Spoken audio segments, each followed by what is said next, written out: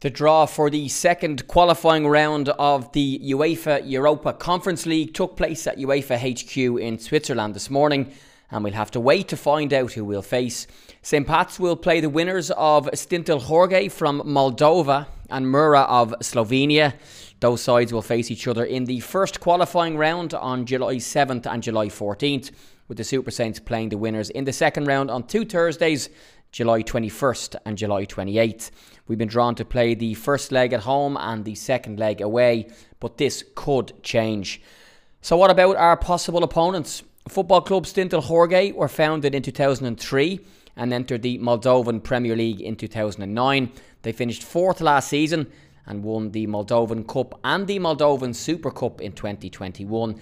Their name, translated to English, is St. George, and they play in the 1,500 capacity Surosenia Stadium.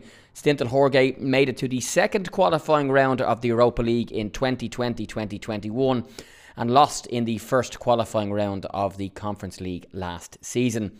So that's possible opponent number one. What about the second? Well, NA Mura were founded in 2012. They finished fourth in the Slovenian Premier League last season. Their stadium is called the Fazan Urgia City Stadium, and it holds 4,500 people. Mura made it to the UEFA Conference League group stages last season. Their only win in Group G was against Tottenham Hotspur. They won the Slovenian Premier League in 2020-2021 and the Slovenian Cup in 2019-2020.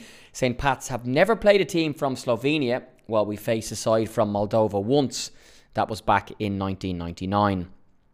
Now, until we know our opposition and can confirm exact fixture details, we strongly advise all supporters not to make any travel arrangements or book any flights until we have all relevant information. If there are issues or clashes, the home and away legs could be reversed or dates even changed.